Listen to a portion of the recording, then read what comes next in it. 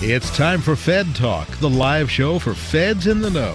From federal agencies to Capitol Hill, the attorneys of Shaw, Bransford, and Roth bring in experts from across the federal community to bring you inside the issues. Fed Talk is meant to provide general information about legal issues. However, the views expressed in this program are not intended to provide legal counseling. Listeners are cautioned not to rely upon any statements made in resolving legal issues they may face, but instead to consult with their own attorney about specific situations. Attorneys are not engaged in providing legal services while appearing on the program and are not responsible in any manner for the consequences that may stem directly or indirectly from reliance on any statement made during this program. Good morning and welcome to Fed Talk on Federal News Radio 1500 AM. I'm your host, Ben Carnes, and I'm joined this morning by a rather diverse panel of guests, all of whom work in the federal IT space in some capacity. My first guest is Taja Chapelet-Lanier, who's a technology reporter at FedScoop, and she covers the federal IT space for them on a daily basis and previously worked for Technically DC, as well as NPR and USA Today. Taja, thanks for being here. Thanks for having me. My second guest in studio with me is Dave Wintergren, and Dave is a federal technology leader with a focus on government IT modernization and transformation. He served in numerous high-profile roles across DoD and the federal government, with a career that spans a few decades, I believe. And he's also a fellow of the National Academy of Public Administration, as well as a laundry list of other things I have here that would take quite a while to read off. So Dave, thanks for being here in studio with us. And I'm also joined on the phone by Dr. Jeff Nichols, who is the Associate Laboratory Director for Oak Ridge National Laboratory's Computing and Computational Sciences Division. Dr. Nichols, are you there with us? Yes, I am. And Dr. Nichols' team is responsible for an exciting project that we'll get into here in just a couple of minutes. I wanted to turn first to Dave Wintergren. You have a long career in the federal technology space, and you've been working at it for quite a while. What does that look like right now? There are a lot of moving pieces with the president's management agenda, and what is kind of the general sense? It seems like there's sort of you have the modernization at the IRS, where we've been talking for decades, it seems like, about updating the individual master file, or these kind of, to use your word, North Star type issue areas. To what extent right now is it modernization of these old legacy type systems, and to what extent is it working towards artificial intelligence and blockchain and some of these new things? Yeah. Well, the pace of technology change is just so dramatic, and there are so many opportunities to try new and bold things. But I think many federal agencies still suffer from the fact that they're sitting on aging legacy infrastructure and systems. So the IT modernization imperative, I think, is part of the challenge that's keeping organizations from taking advantage of bold new plays like AI and blockchain and digital and data and stuff. And so, if you look at federal agencies, they tend to spend 75 to 80% of their IT budgets still sustaining an aging legacy base that not only sort of makes it very difficult to adapt new digital web-based mobile solutions, but also introduce huge cybersecurity vulnerabilities. So clearly priority number one for federal agencies right now is IT modernization, along with cybersecurity. And there's this continuum. You see a lot of talk about moving to the cloud, which is clearly an important play and kind of slow in adoption, but is now making progress. But really, there's so much more, and maybe we can talk about that as the hour goes on, that it's not just the movement of your infrastructure to the cloud, but it's this looking at your thousands of legacy systems and which ones do you want to retire and which ones do you want to replace and which ones do you want to refresh, and how can you embrace some of these new technologies like process robotics and things like that? How can you get yourself out of the business that isn't your core, and how can you look at how you can use the commercial sector or other shared services providers to help move you to a more modern infrastructure? Sure, and I guess one of the kind of recurring $1 million questions is, in order to avoid having this happen again in 20 years, making sure that the decisions you're making right now are communicative with your other decisions, that agencies are communicating with one another. And we touched a little bit on the president's management agenda. There are also a couple of executive orders that recently came out, and just in general, there's been a lot of talk from the administration about IT modernization. And Taja, you cover this on a daily basis for FedScoop. Your recent piece, you highlight three kind of success stories with the Technology Modernization Fund. Can you tell us a little bit about that? And just in general, is your sense that there is sufficient momentum right now to actually make progress on IT modernization beyond just chipping away at the edges on, a kind of obscure issues? Yeah, absolutely. So I think the Technology Modernization Fund is a really interesting component of the current administration's focus on IT modernization. It started with the MGT Act, which was a long time in the making, but finally signed in December 2017. And that created two things. It created the Technology Modernization Fund, which is a centralized fund for IT modernization projects that agencies can apply to and be granted a loan, what they have to pay back for this discrete project. It also created for agencies the ability to build their own working capital funds where they sort of parlay IT funds that they receive into future IT modernization projects, which is also exciting.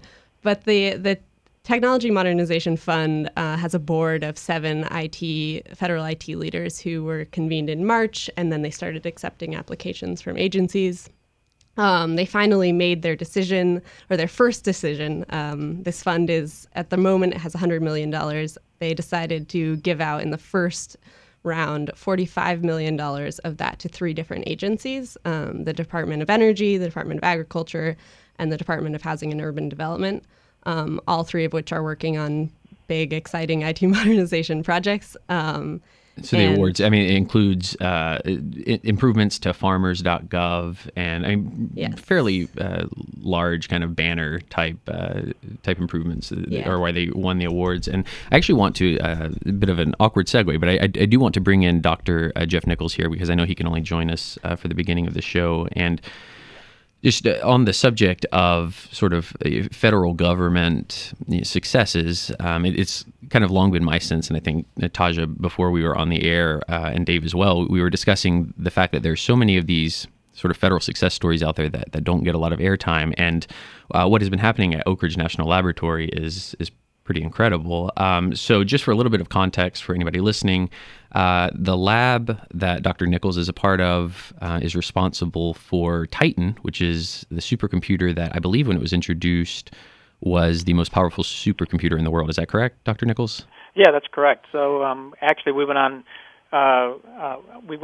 in 2012, and we were the world's most powerful supercomputer. That's measured by performance of a matrix multiply, if you will. It's called high performance LINPACK, but it's actually a measure of a particular kernel that's important when we solve problems in science, where we solve partial differential equations and we do lots and lots of adds and multiplies, and that's a particular measure. And so we were the number 1 machine on the top 500 back in 2012, and we've been the U.S. as the nation's most powerful supercomputer. That computer called Titan has been the most powerful supercomputer for our nation since 2012. And so we've been doing science as a national lab, and the way that the supercomputers are actually allocated by the federal government, by the Department of Energy in this case, is that basically their proposal process and allocations are granted based on the type of science that's being proposed, as well as the need for something as powerful as Titan. So Titan has been capable of 27 quadrillion adds or multiplies per second for the last 5 years, and we've used it for a lot of exciting science. But of course, technology like Titan it gets refreshed about every 3 or 4 years, so it's getting old in computer time, and so like dogs and cats, they're on a different time scale than humans, and computers have a lifespan of about 4 or 5 years, 3, 4, 5 years, and then like your cell phone, they get retired and get replaced by something new. And so that's the exciting moment that we're in right now, is that we're replacing Titan with a new supercomputer called Summit. And we're coming up on our first break. That gives us a good stopping point, because when we come back, we'll hear a little bit about Summit, which was just officially introduced or publicly unveiled, I believe, by the Department of Energy and Oak Ridge National Laboratory last week. So when we get back, we'll dive into that a little bit more here on Fed Talk on Federal News Radio 1500. Make long-term care insurance part of your retirement plan. Long-term care is expensive, and it's not covered by traditional types of insurance plans. With benefits designed specifically for the federal family, the Federal Long-Term Care Insurance Program offers a smart way to help protect savings and assets and remain independent should you need long-term care services someday. Start planning for the future. Take the next step and visit ltcfeds.com today. That's ltcfeds.com.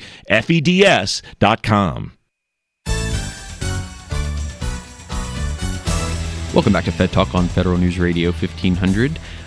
So I'm joined here in studio by Taja Chapelet-Lanier, who's a technology reporter at FedScoop, and Dave Wintergren. I believe I got your title wrong, Dave. You're the managing director for federal technology at Deloitte.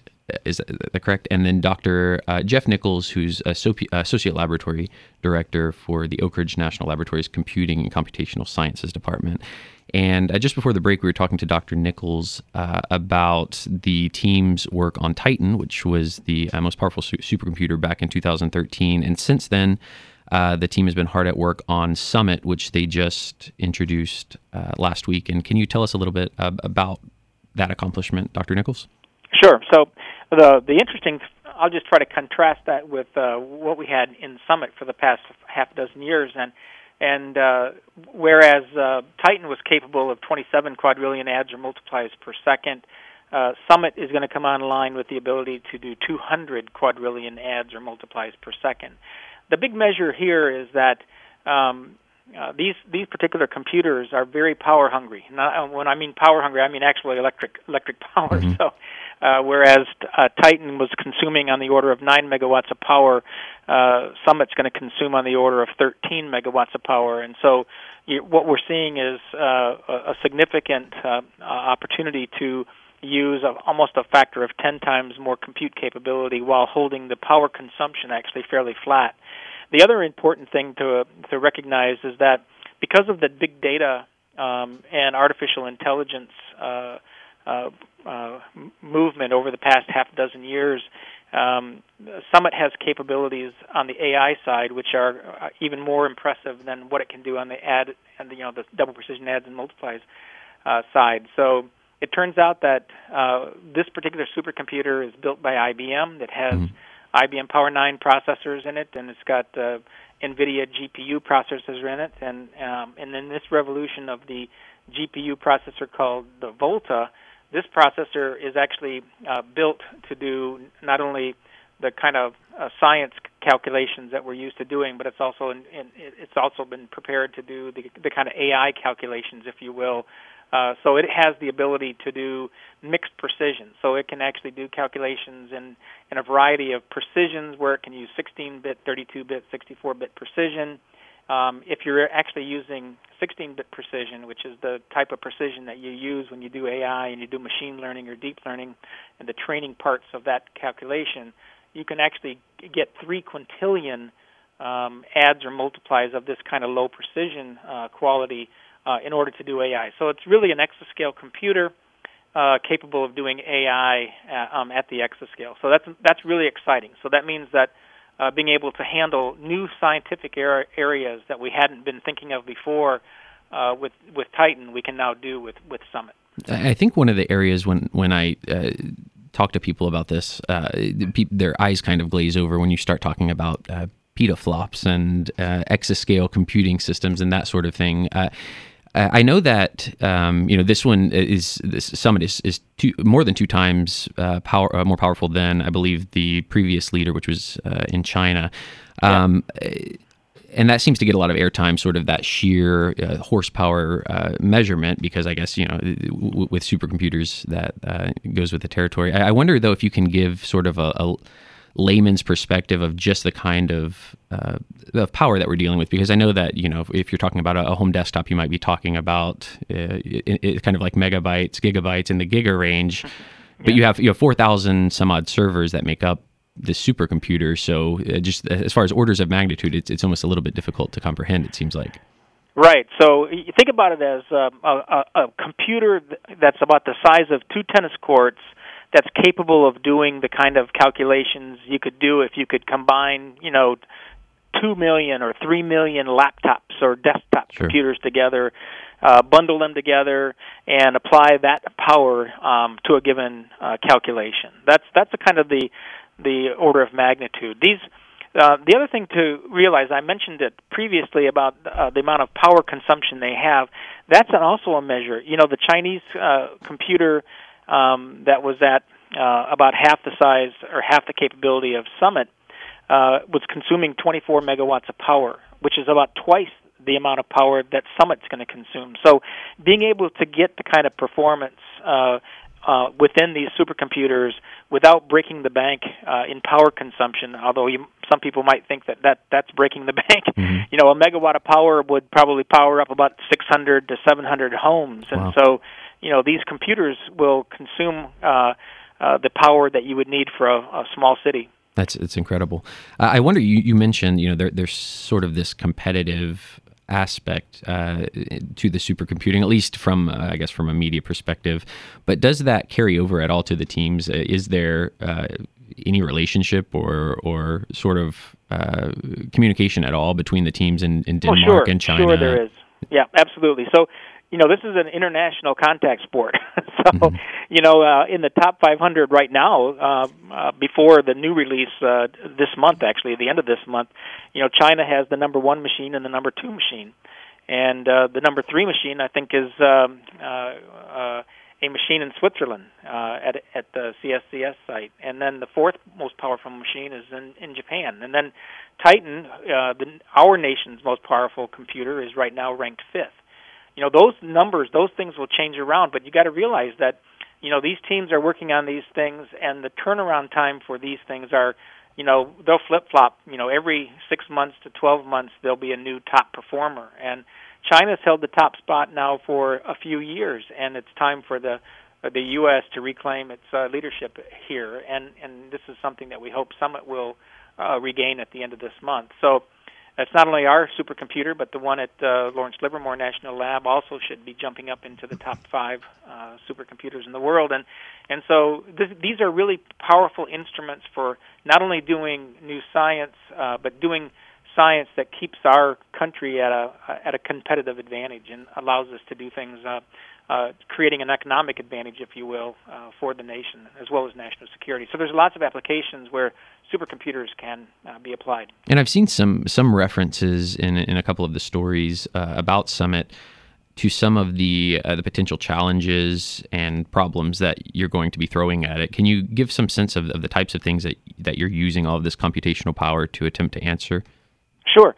So with Titan, we did much of the traditional kind of science that you would do as, in terms of physicists like to write down equations and solve first principle type equations, solve partial differential equations. And so with Titan, we would do things in material sciences, understanding structural new materials, their characteristics, understand how to create new biofuels from biomass. We actually have been working with the nuclear energy house, where we actually created a virtual nuclear reactor called Vera. We do work supporting the fusion reactor in Cardache, France, underneath ITER, and do things in astrophysics and lots of different kind of science applications.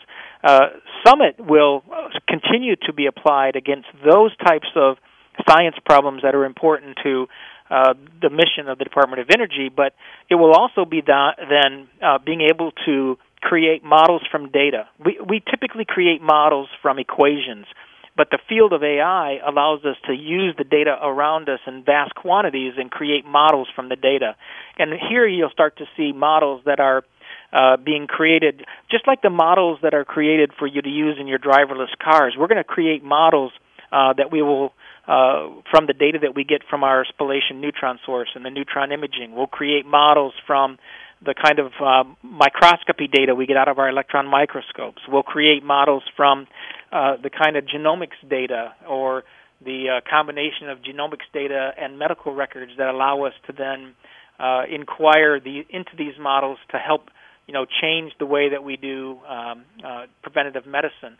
There's all kinds of things that we're going to see on Summit that we haven't seen with any prior computer in the past because of its capabilities in artificial intelligence. And I want to sort of transition a little bit because on previous shows, I spoke to Taja's colleague, Carton Cordell, over at FedScoop, and we talked a little bit about quantum computing. And I know that's sort of on the fringes of applicability and realism at this point in the federal IT space, but you begin to see it crop up when you hear mention of AI and blockchain and some of these other emergent technologies. And there seems to be, correct me if I'm wrong, there seems to be a lot of question marks about quantum computing, even on the very fundamental levels. When I talk to people, they don't seem to have a good idea of what a quantum computer even looks like or what need it fills. And I know that the lab had released another accomplishment where it was the first to successfully simulate an atomic nucleus using a quantum computer, which is incredible. I'm wondering if you can orient us at all on quantum computing just in general. Is it with the advent of quantum computing and as it becomes more realistic, is that something that's going to replace what your team is doing with these traditional supercomputers, or is it coming alongside and solving different problems? So our view of quantum computing is the same way that we would view what we think of as accelerators. Accelerators are those kinds of processors that might help accelerate certain applications. And so, for example, in Titan and again in Summit, the accelerator in both of those supercomputers are what we call graphical processing units. They came out of the gaming industry. Quantum computing, quantum processors, we think of as another form of accelerators. And so we are investigating potential quantum capabilities. We've got relationships with D-Wave, with IBM, we're forming a relationship with Rigetti. We've talked to Intel. The big deal here is that qubits, the underlying fundamental things that allow you to do the processing, just like bits are part of supercomputers and any processor. Qubits are quantum bits, if you will, and qubits can be made out of a variety of things that are things that can be quantized, or where you can use quantum mechanics. You can make qubits from photons, or entangling photons, or entangling electrons. You can do. There's many types of quantum computers out there. We tend to think of supercooled quantum gates, for example, and that's IBM is doing that. Intel would be doing something similar, but they would also have things that are made from silicon that would be quantum dots, for example. Ion traps is another way. You can do topological qubits, which Microsoft does. I mean, there's a variety of ways to create qubits. The problem is that you can't create them and keep them for very long before they what we call decohere. So right now, if you have on the order of 20 qubits, you're doing pretty well. But these qubits don't live very long, and they don't allow you to do very much processing before they decohere or go away, milliseconds maybe. And so right now, the way that we look at quantum accelerators is that we say, okay, we could use certain applications that can be laid over onto quantum computers, things that are quantized, things where you would use quantum mechanics to solve them. They can actually align pretty well with quantum computers. And so things like what you just described is, I can understand how to create a Hamiltonian and solve a problem of a nuclei, for example, a very small one, maybe hydrogen atom or something. You can do with the kind of qubits that we have today. But they don't last long, and they're not pure logical qubits, and so then you have to do error correcting and all these kinds of things. So the actual advent of quantum accelerators coming down the path, is probably still a good 10 years away. But we're still looking at them today so that we understand how to use them in the future as accelerators to solving the science problems that they're applicable to, and that's how we would treat it. They're just yet another way of doing accelerating our applications. And we have about 1 minute before we need to take another break. I wanted to highlight, because I believe it's a significant accomplishment. I know that the Secretary of Energy, Perry, had mentioned the fact, and you briefly alluded to the fact, that this is the first exascale system, which I believe in your world is pretty significant. Am I understanding correctly that that's that is essentially the next sort of level of computational achievement, right? That's yeah, sort of the next right. milestone. That's right. So we are indeed already evaluating proposals from companies that want to work with us to field our 2021 machine, which will be an exascale machine. So this would be about 5 to 10 times more powerful than Summit. What we announced actually on Friday was our ability to do exascale at the AI level. In other words, doing calculations where you could apply what we think of as the lower precision 16-bit type calculations. And we actually demonstrated that we used 1.8 times 10 to the 18th 16-bit computations, if you will, to do a genomic analytic, comparative genomics type of calculation. So, yeah, this is at the exascale, but it's not at the same exascale that we're actually targeting for 2021 when we talk about being able to solve partial differential equations, if you will, the way that we traditionally think about supercomputing. Well, it's really an exciting accomplishment, and it's unbelievable. And I know you have limited time, but I appreciate your joining us here on the show, and I want to congratulate you and the team at Oak Ridge National Lab again on the accomplishment. Thank you very much. It was a pleasure talking to you. We're going to have to take another quick break here, and we'll be right back with Dave Wintergren, who's Managing Director at Deloitte, and Taja Chapelet-Lanier, who's a technology reporter over at FedScoop, here on Fed Talk on Federal News Radio 1500. Make long-term care insurance part of your retirement plan. Long-term care is expensive, and it's not covered by traditional types of insurance plans. With benefits designed specifically for the federal family, the Federal Long-Term Care Insurance Program offers a smart way to help protect savings and assets and remain independent should you need long-term care services someday. Start planning for the future. Take the next step and visit ltcfeds.com today. That's ltcfeds.com. If you're a federal law enforcement officer, then you know to do your job, you tap inside sources. To have a voice on policy and legislation, you join FLIOA. And when you want federal law enforcement officer news and up-to-date federal court decisions, you read FedAgent.com. If you aren't reading FedAgent.com, subscribe today. It's free. Don't let this source pass you by. I'm John Adler, President of the Federal Law Enforcement Officers Association, and I approve this message. Good morning and welcome back to Fed Talk on Federal News Radio 1500. I'm joined in studio by Taja Chapelet-Lanier, who's a technology reporter at FedScoop, and Dave Wintergren, who's a managing director for technology at Deloitte. Thank you both for being here. And you just got off the phone with Dr. Jeff Nichols, who is kind of giving a rundown of Summit, which is the new supercomputer over there. And to me, exemplary of one of many exciting federal accomplishments that are going on. And it's certainly an extreme, about as an extreme version or example as you could get, I guess, of IT modernization.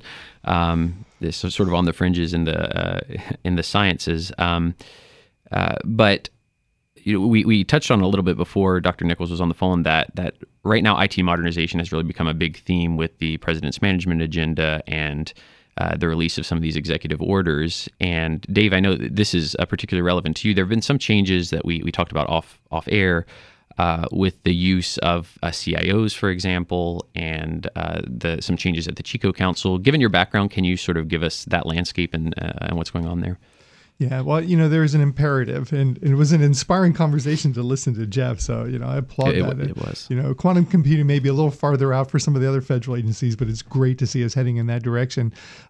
So you had FTAR a couple years ago. Now you have an executive order around that. You have the imperative of Modernizing Government Technology Act. You have the President's management agenda, which I would say 2.5 out of 3 of its primary goals are all around technology. Right, yep. Data, IT modernization, even the workforce issue is around the technology workforce of the future. So there's a compelling reason to move. The interesting dichotomy that I see is, over the course of the years, all CIOs at federal agencies are not the same. And some are embedded more in compliance regimes, whereas other ones are sort of more focused on the strategic change initiatives that are going to make a difference. Sometimes what we do is, rather than sort of increasing the capacity of the CIO, having the right person in the job and having them have a seat at the table, we create a whole lot of other chiefs to go along with it. And while there's nothing wrong with saying data matters to us, so we're going to create a chief data officer to try to push that agenda forward, at the end of the day, the difference that we're seeing in industry versus some government agencies is successful companies are making their CIO more and more crucial to the success of the company by having them be focused on How do we get digital embedded in the culture of the organization? How is the CIO involved in the strategic business change and the mission results? So it doesn't just become about either compliance regimes or sort of the shiny object of the new technology solution. And I saw a lot of quotes surrounding some of those changes. That it seems that sort of the guiding principle is that we want to be more like the private sector and actually give CIOs power to make decisions that actually matter.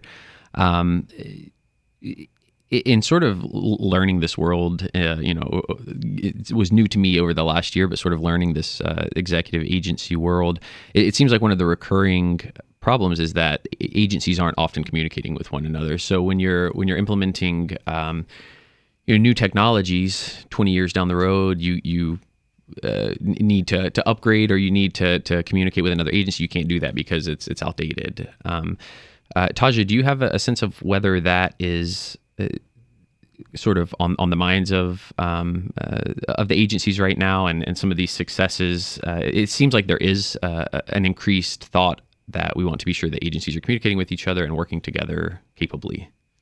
Yeah, I think the thing that is necessary to remember that's incredibly basic but incredibly important is that the federal government is massive. Right. And there are all these different agencies, and they have very different missions, and they're all really busy delivering on those missions. And so talking to each other sometimes just falls off the to-do list. Mm-hmm. But I do think that it is something that's on people's mind. And to your earlier point about kind of continuing the modernization process, not viewing it as we move to the cloud and then we're done type of thing. You hear this rhetoric over and over again about modernization being a relay race, and us needing to it being a continuous process, not something that ends once a project is over. And I think that, making that a reality instead of a talking point is a different thing.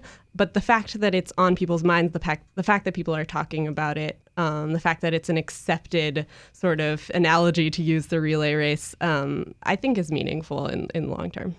We keep hearing about cloud, and you reference the cloud, and you can correct me if I'm wrong. Maybe it's an overly cynical take on it, but it sometimes seems like the fact that we're even still talking about the cloud means that we're so far behind, right? Because, with Dropbox and Google Drive and the cloud services, it's been quite a few years ago that those became used widely, right? And so it almost feels like, kind of your grandmother discovering the internet type thing, where they're a little bit behind. If that is the case, and maybe it's not, I mean, are we so far behind that it almost feels like it would require a huge push across the government in order to catch up on cloud computing, for example? I mean, the fact that we're still even talking about it seems concerning. Is that unfair? Or I think you're spot on. So it's an interesting thing. If you look at the sort of three spheres of activity that go into any sort of technology initiative, people talk about people, process, and technology. And so the pace of technology is moving really fast. Mm-hmm. And so, if you don't ride some of those waves of change, you get so far behind, it becomes really difficult to catch up. But if you look at the people sphere of activity, there's sort of two things at play there. One of them is, the skills that brought you here may not be the skills that you need to have to get to the place that you're going. Mm-hmm. The world begins to look radically different. Yeah. And so, we become sort of wed to the status quo. And so how willing are we to embrace the cultural change that will take us away from that which we have felt comfortable about? Because while we all love to complain about the IT systems that we've had, we still hang on to them far longer than private sector firms would hang on to their systems. And at the same time, if you don't get the process right, if you don't look at the opportunity to sort of optimize the process, then you end up sort of embedding what I would describe as the shiny new object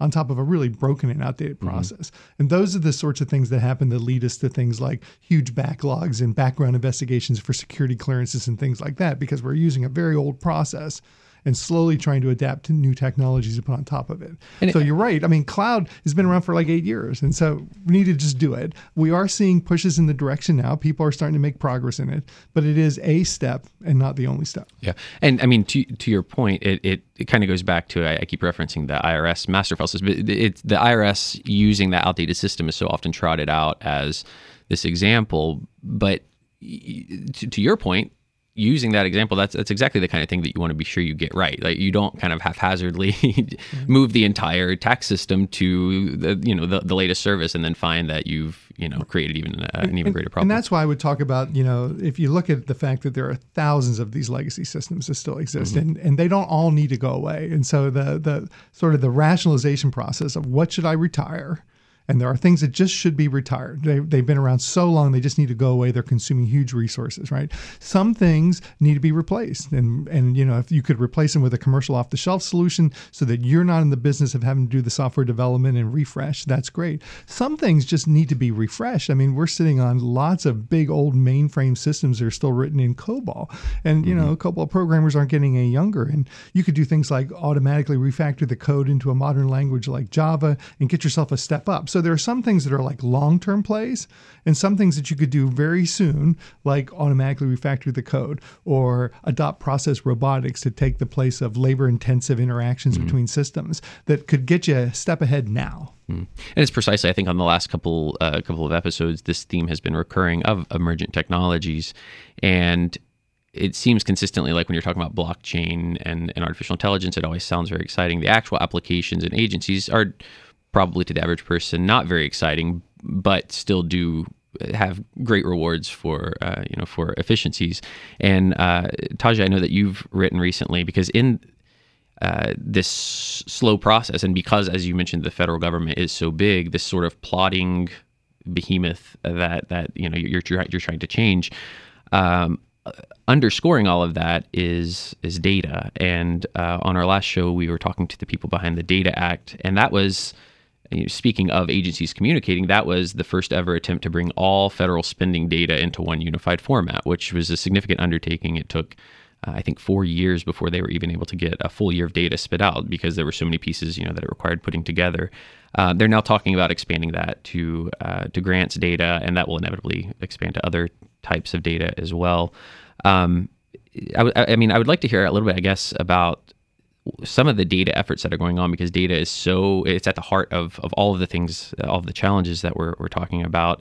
And Taja, I know that you had written about some of the projects going on at Treasury now. Treasury was instrumental in the Data Act push, and they've got some other exciting things going on that you've been covering that are sort of examples of, in this slow process, these teams making seemingly small but actually really impactful changes. Yeah. I think to be clear, there's sort of this ongoing IT modernization push, which is like the bedrock that underpins everything. And then I sort of view it like on top of that, or in addition to that, there are some teams at agencies across the government that are working on just playing around with emerging technologies and seeing what could happen there. Obviously, so IT modernization being really necessary, this is sort of like an interesting, fun thing that some agencies are doing. But hopefully, we'll kind of get the ball rolling on the next stage, whatever that is.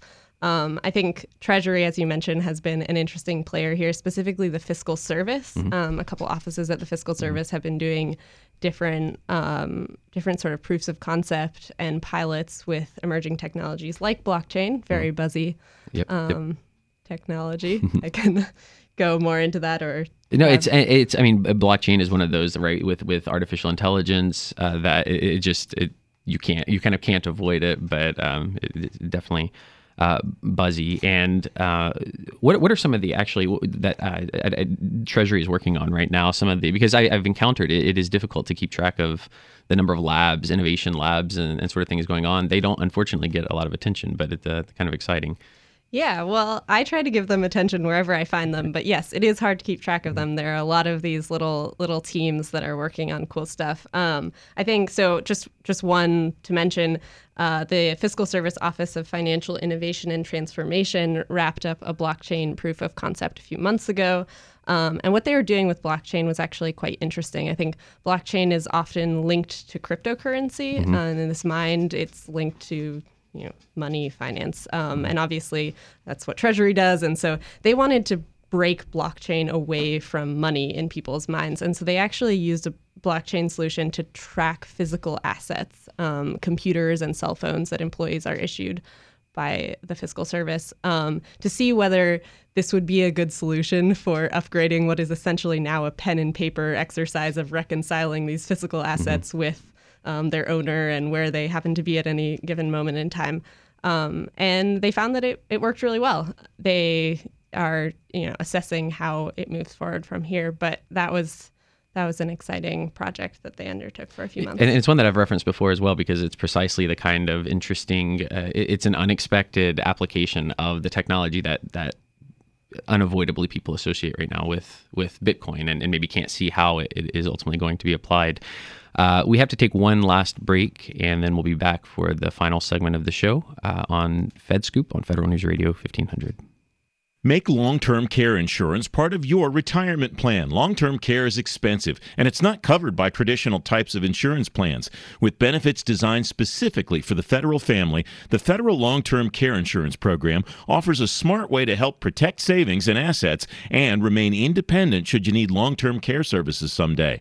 Start planning for the future. Take the next step and visit ltcfeds.com today. That's ltcfeds.com.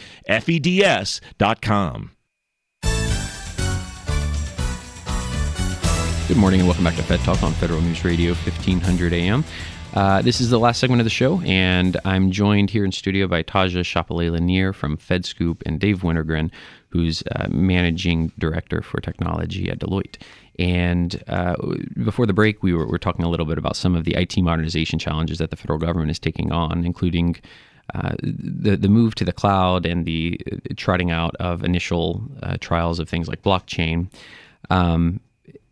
And another recurring theme in those conversations on federal technology is obviously one of cybersecurity, because it goes hand in hand with any new development. Any new technological development representing a potentially new threat as well.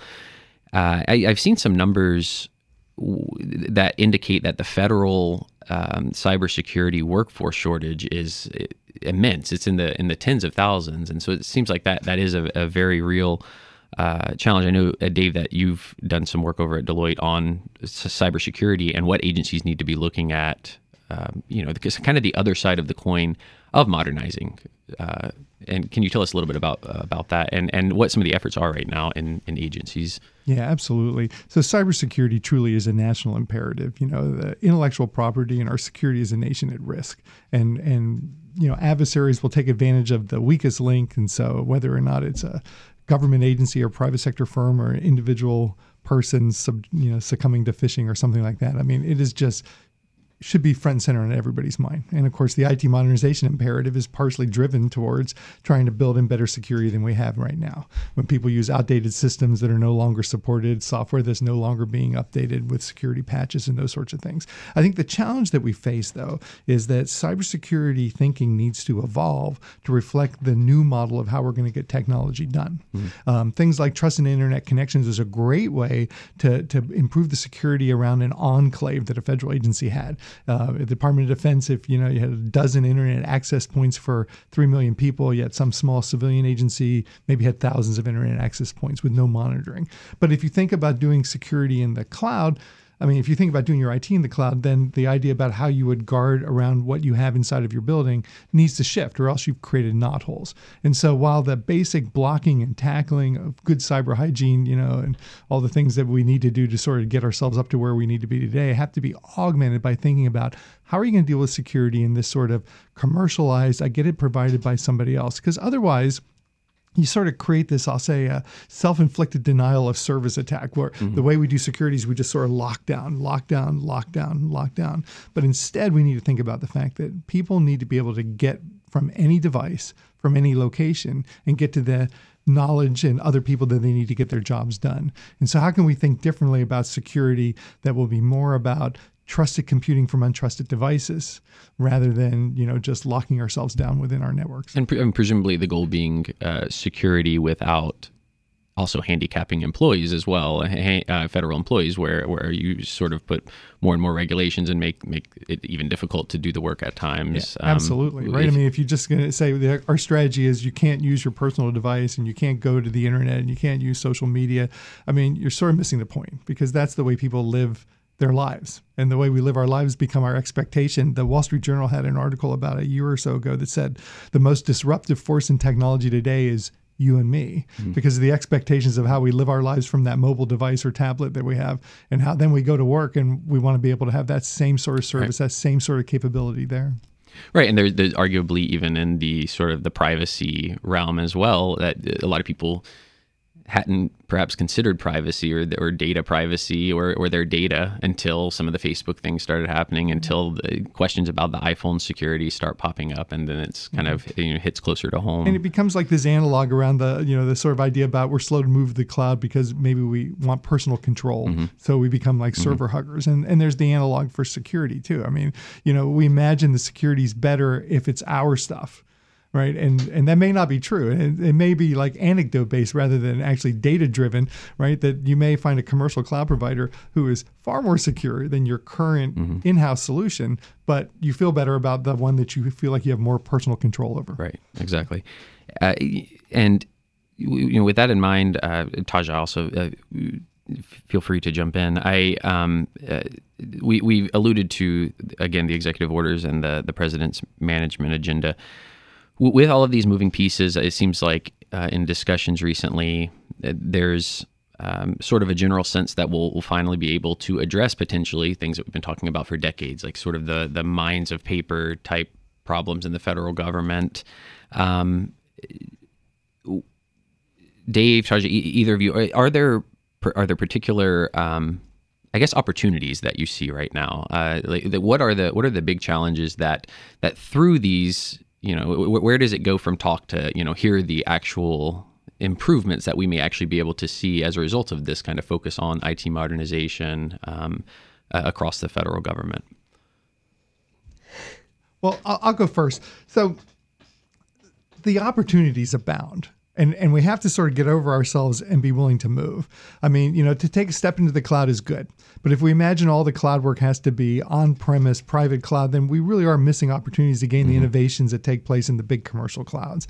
And you see this sort of over and over again. So I would say there's like two thoughts, and I know it's one that Taja has written a lot about, is, innovation, we need more. And so how will you get more innovation? And I feel like today some agencies are far more hampered by how they're asking for things than by who they're asking, because there's lots of great innovation going on both in Silicon Valley startups and, to your point earlier in the conversation, about companies like IBM and Watson. And so how we ask for things, are we asking for things in a way that are allowing industry to bring their best stuff? So we need more innovation and we need acquisition to work better for us. And so, do you do things that encourage these new ideas to come in? Do you use statements of objectives rather than rigid statements of work? Do you value alternative proposals? Are you contracting for outcomes rather than for like pieces? And are you doing things that's going to help get the best solution to come? Because it's, the sort of height of hubris to think that we alone have the best answer. And the best answers usually come when we get that strategic partnership between, I'll say, the best minds in government and the best minds in industry working together. One of the areas, and I believe, Taja, you wrote about this as well, one of the areas where there's kind of been a challenge in that we talk about emergent technologies, the ones that always get all the airtime seem to be AI, blockchain, virtual reality, but drones are also a part of that. And I know, Taja, you had written on the fact that, drones have exploded both for consumers and then also obviously what that means for the federal government. But in the expanded use of drones, the government hasn't necessarily been helpful in allowing for their use. And I know that you've covered that a little bit. It's an area where the FAA in there has sort of cracked down on the use of drones. And Dave, I know that you had mentioned process robotics as one that will reap a lot of benefits in the near term. That's not actually one. Can you go into what that means? Is that the application of artificial intelligence to these problems, or what is actual? So if you look at sort of the continuum, I would put at one end of the spectrum artificial intelligence, and then backing up from their machine learning. Process robotics a little bit more towards the other end. It really is a today thing that you could be doing. And so when we talk about process robotics, we're not talking about robots on assembly lines. We're talking about the fact that right now, and numbers of federal agencies are doing doing this. I think there's like probably 14 agencies. NASA has done great work with process robotics. And so it really is, this idea about still have really labor-intensive processes where we take information from one system and have to put it in another system or reconcile between our ERP and our financial feeder systems. And all those things could be done by bots that are working at a much faster rate than a human could, and free up the scarce civil service resources that we have at agencies to work on the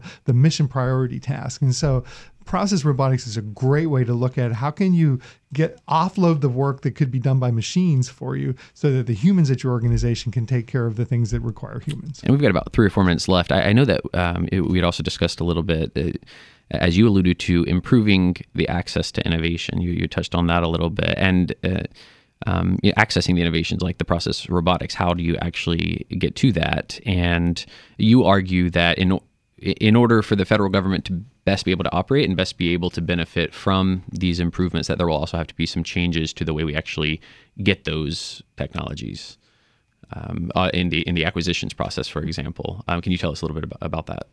Yeah, well, again, there's ways that you buy printers, and there's ways that you buy like AI, and there's ways that you get really smart people to help you solve your cybersecurity dilemmas. And those different approaches require different types of contracting approaches. And oftentimes we fall in the habit of the lowest common denominator about an acquisition approach that works well, I'll say, for buying printers. And so we use that.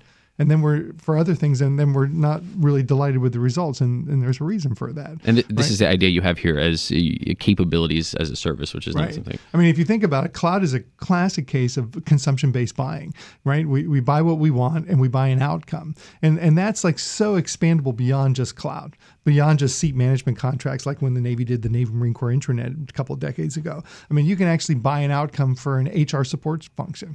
So this sort of combination of, Fortune 500 companies don't build their own payroll systems. They go to providers that have commercial solutions and they use them, that are experts in the field. So this combination of commercial off-the-shelf solutions that are available to help you do the things that many people need to do, and then partnering with industry providers that can help you take care of the unique things that you have in your organization and maybe buy the outcome and let them be the ones to bear the capital expense of the equipment and bear the system development costs, and let them give you what you need, in terms of mission results. And that's also been an area where I guess they've looked at beyond sort of the external, how you're getting it, also the internal.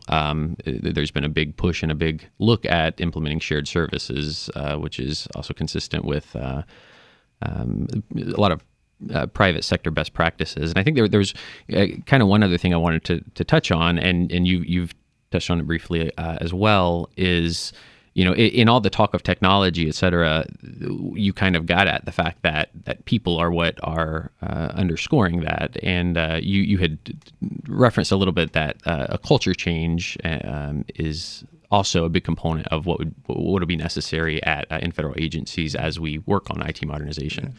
And you could do a whole next hour on that. But I will just say, if you want to get IT modernization done well, like my 4 pieces of advice is have a plan, because everything doesn't need to be retired. Some things continue to work, but what to retire, what to replace, what to refresh. Move with speed, because technology modernization initiatives and adoption of new technology works best when it works quickly and stays ahead of the pace of technology. Involve the customer throughout the process and communicate relentlessly, because you can sort of do this in pieces and you can do this in bites and you can begin to move the needle, and then you can celebrate successes and move on. Well, we're actually coming up now on the end of the program, so I do want to take just another second here to thank our guests: Taja Chapelet-Lanier, who's technology reporter at FedScoop, Dave Wintergren, who's a managing director for technology at Deloitte, and our guest earlier in the show, Dr. Jeff Nichols, the associate laboratory director for the Oak Ridge National Laboratory's Computing and Computational Sciences Department. And thank you to those of you who tuned in. Have a wonderful weekend.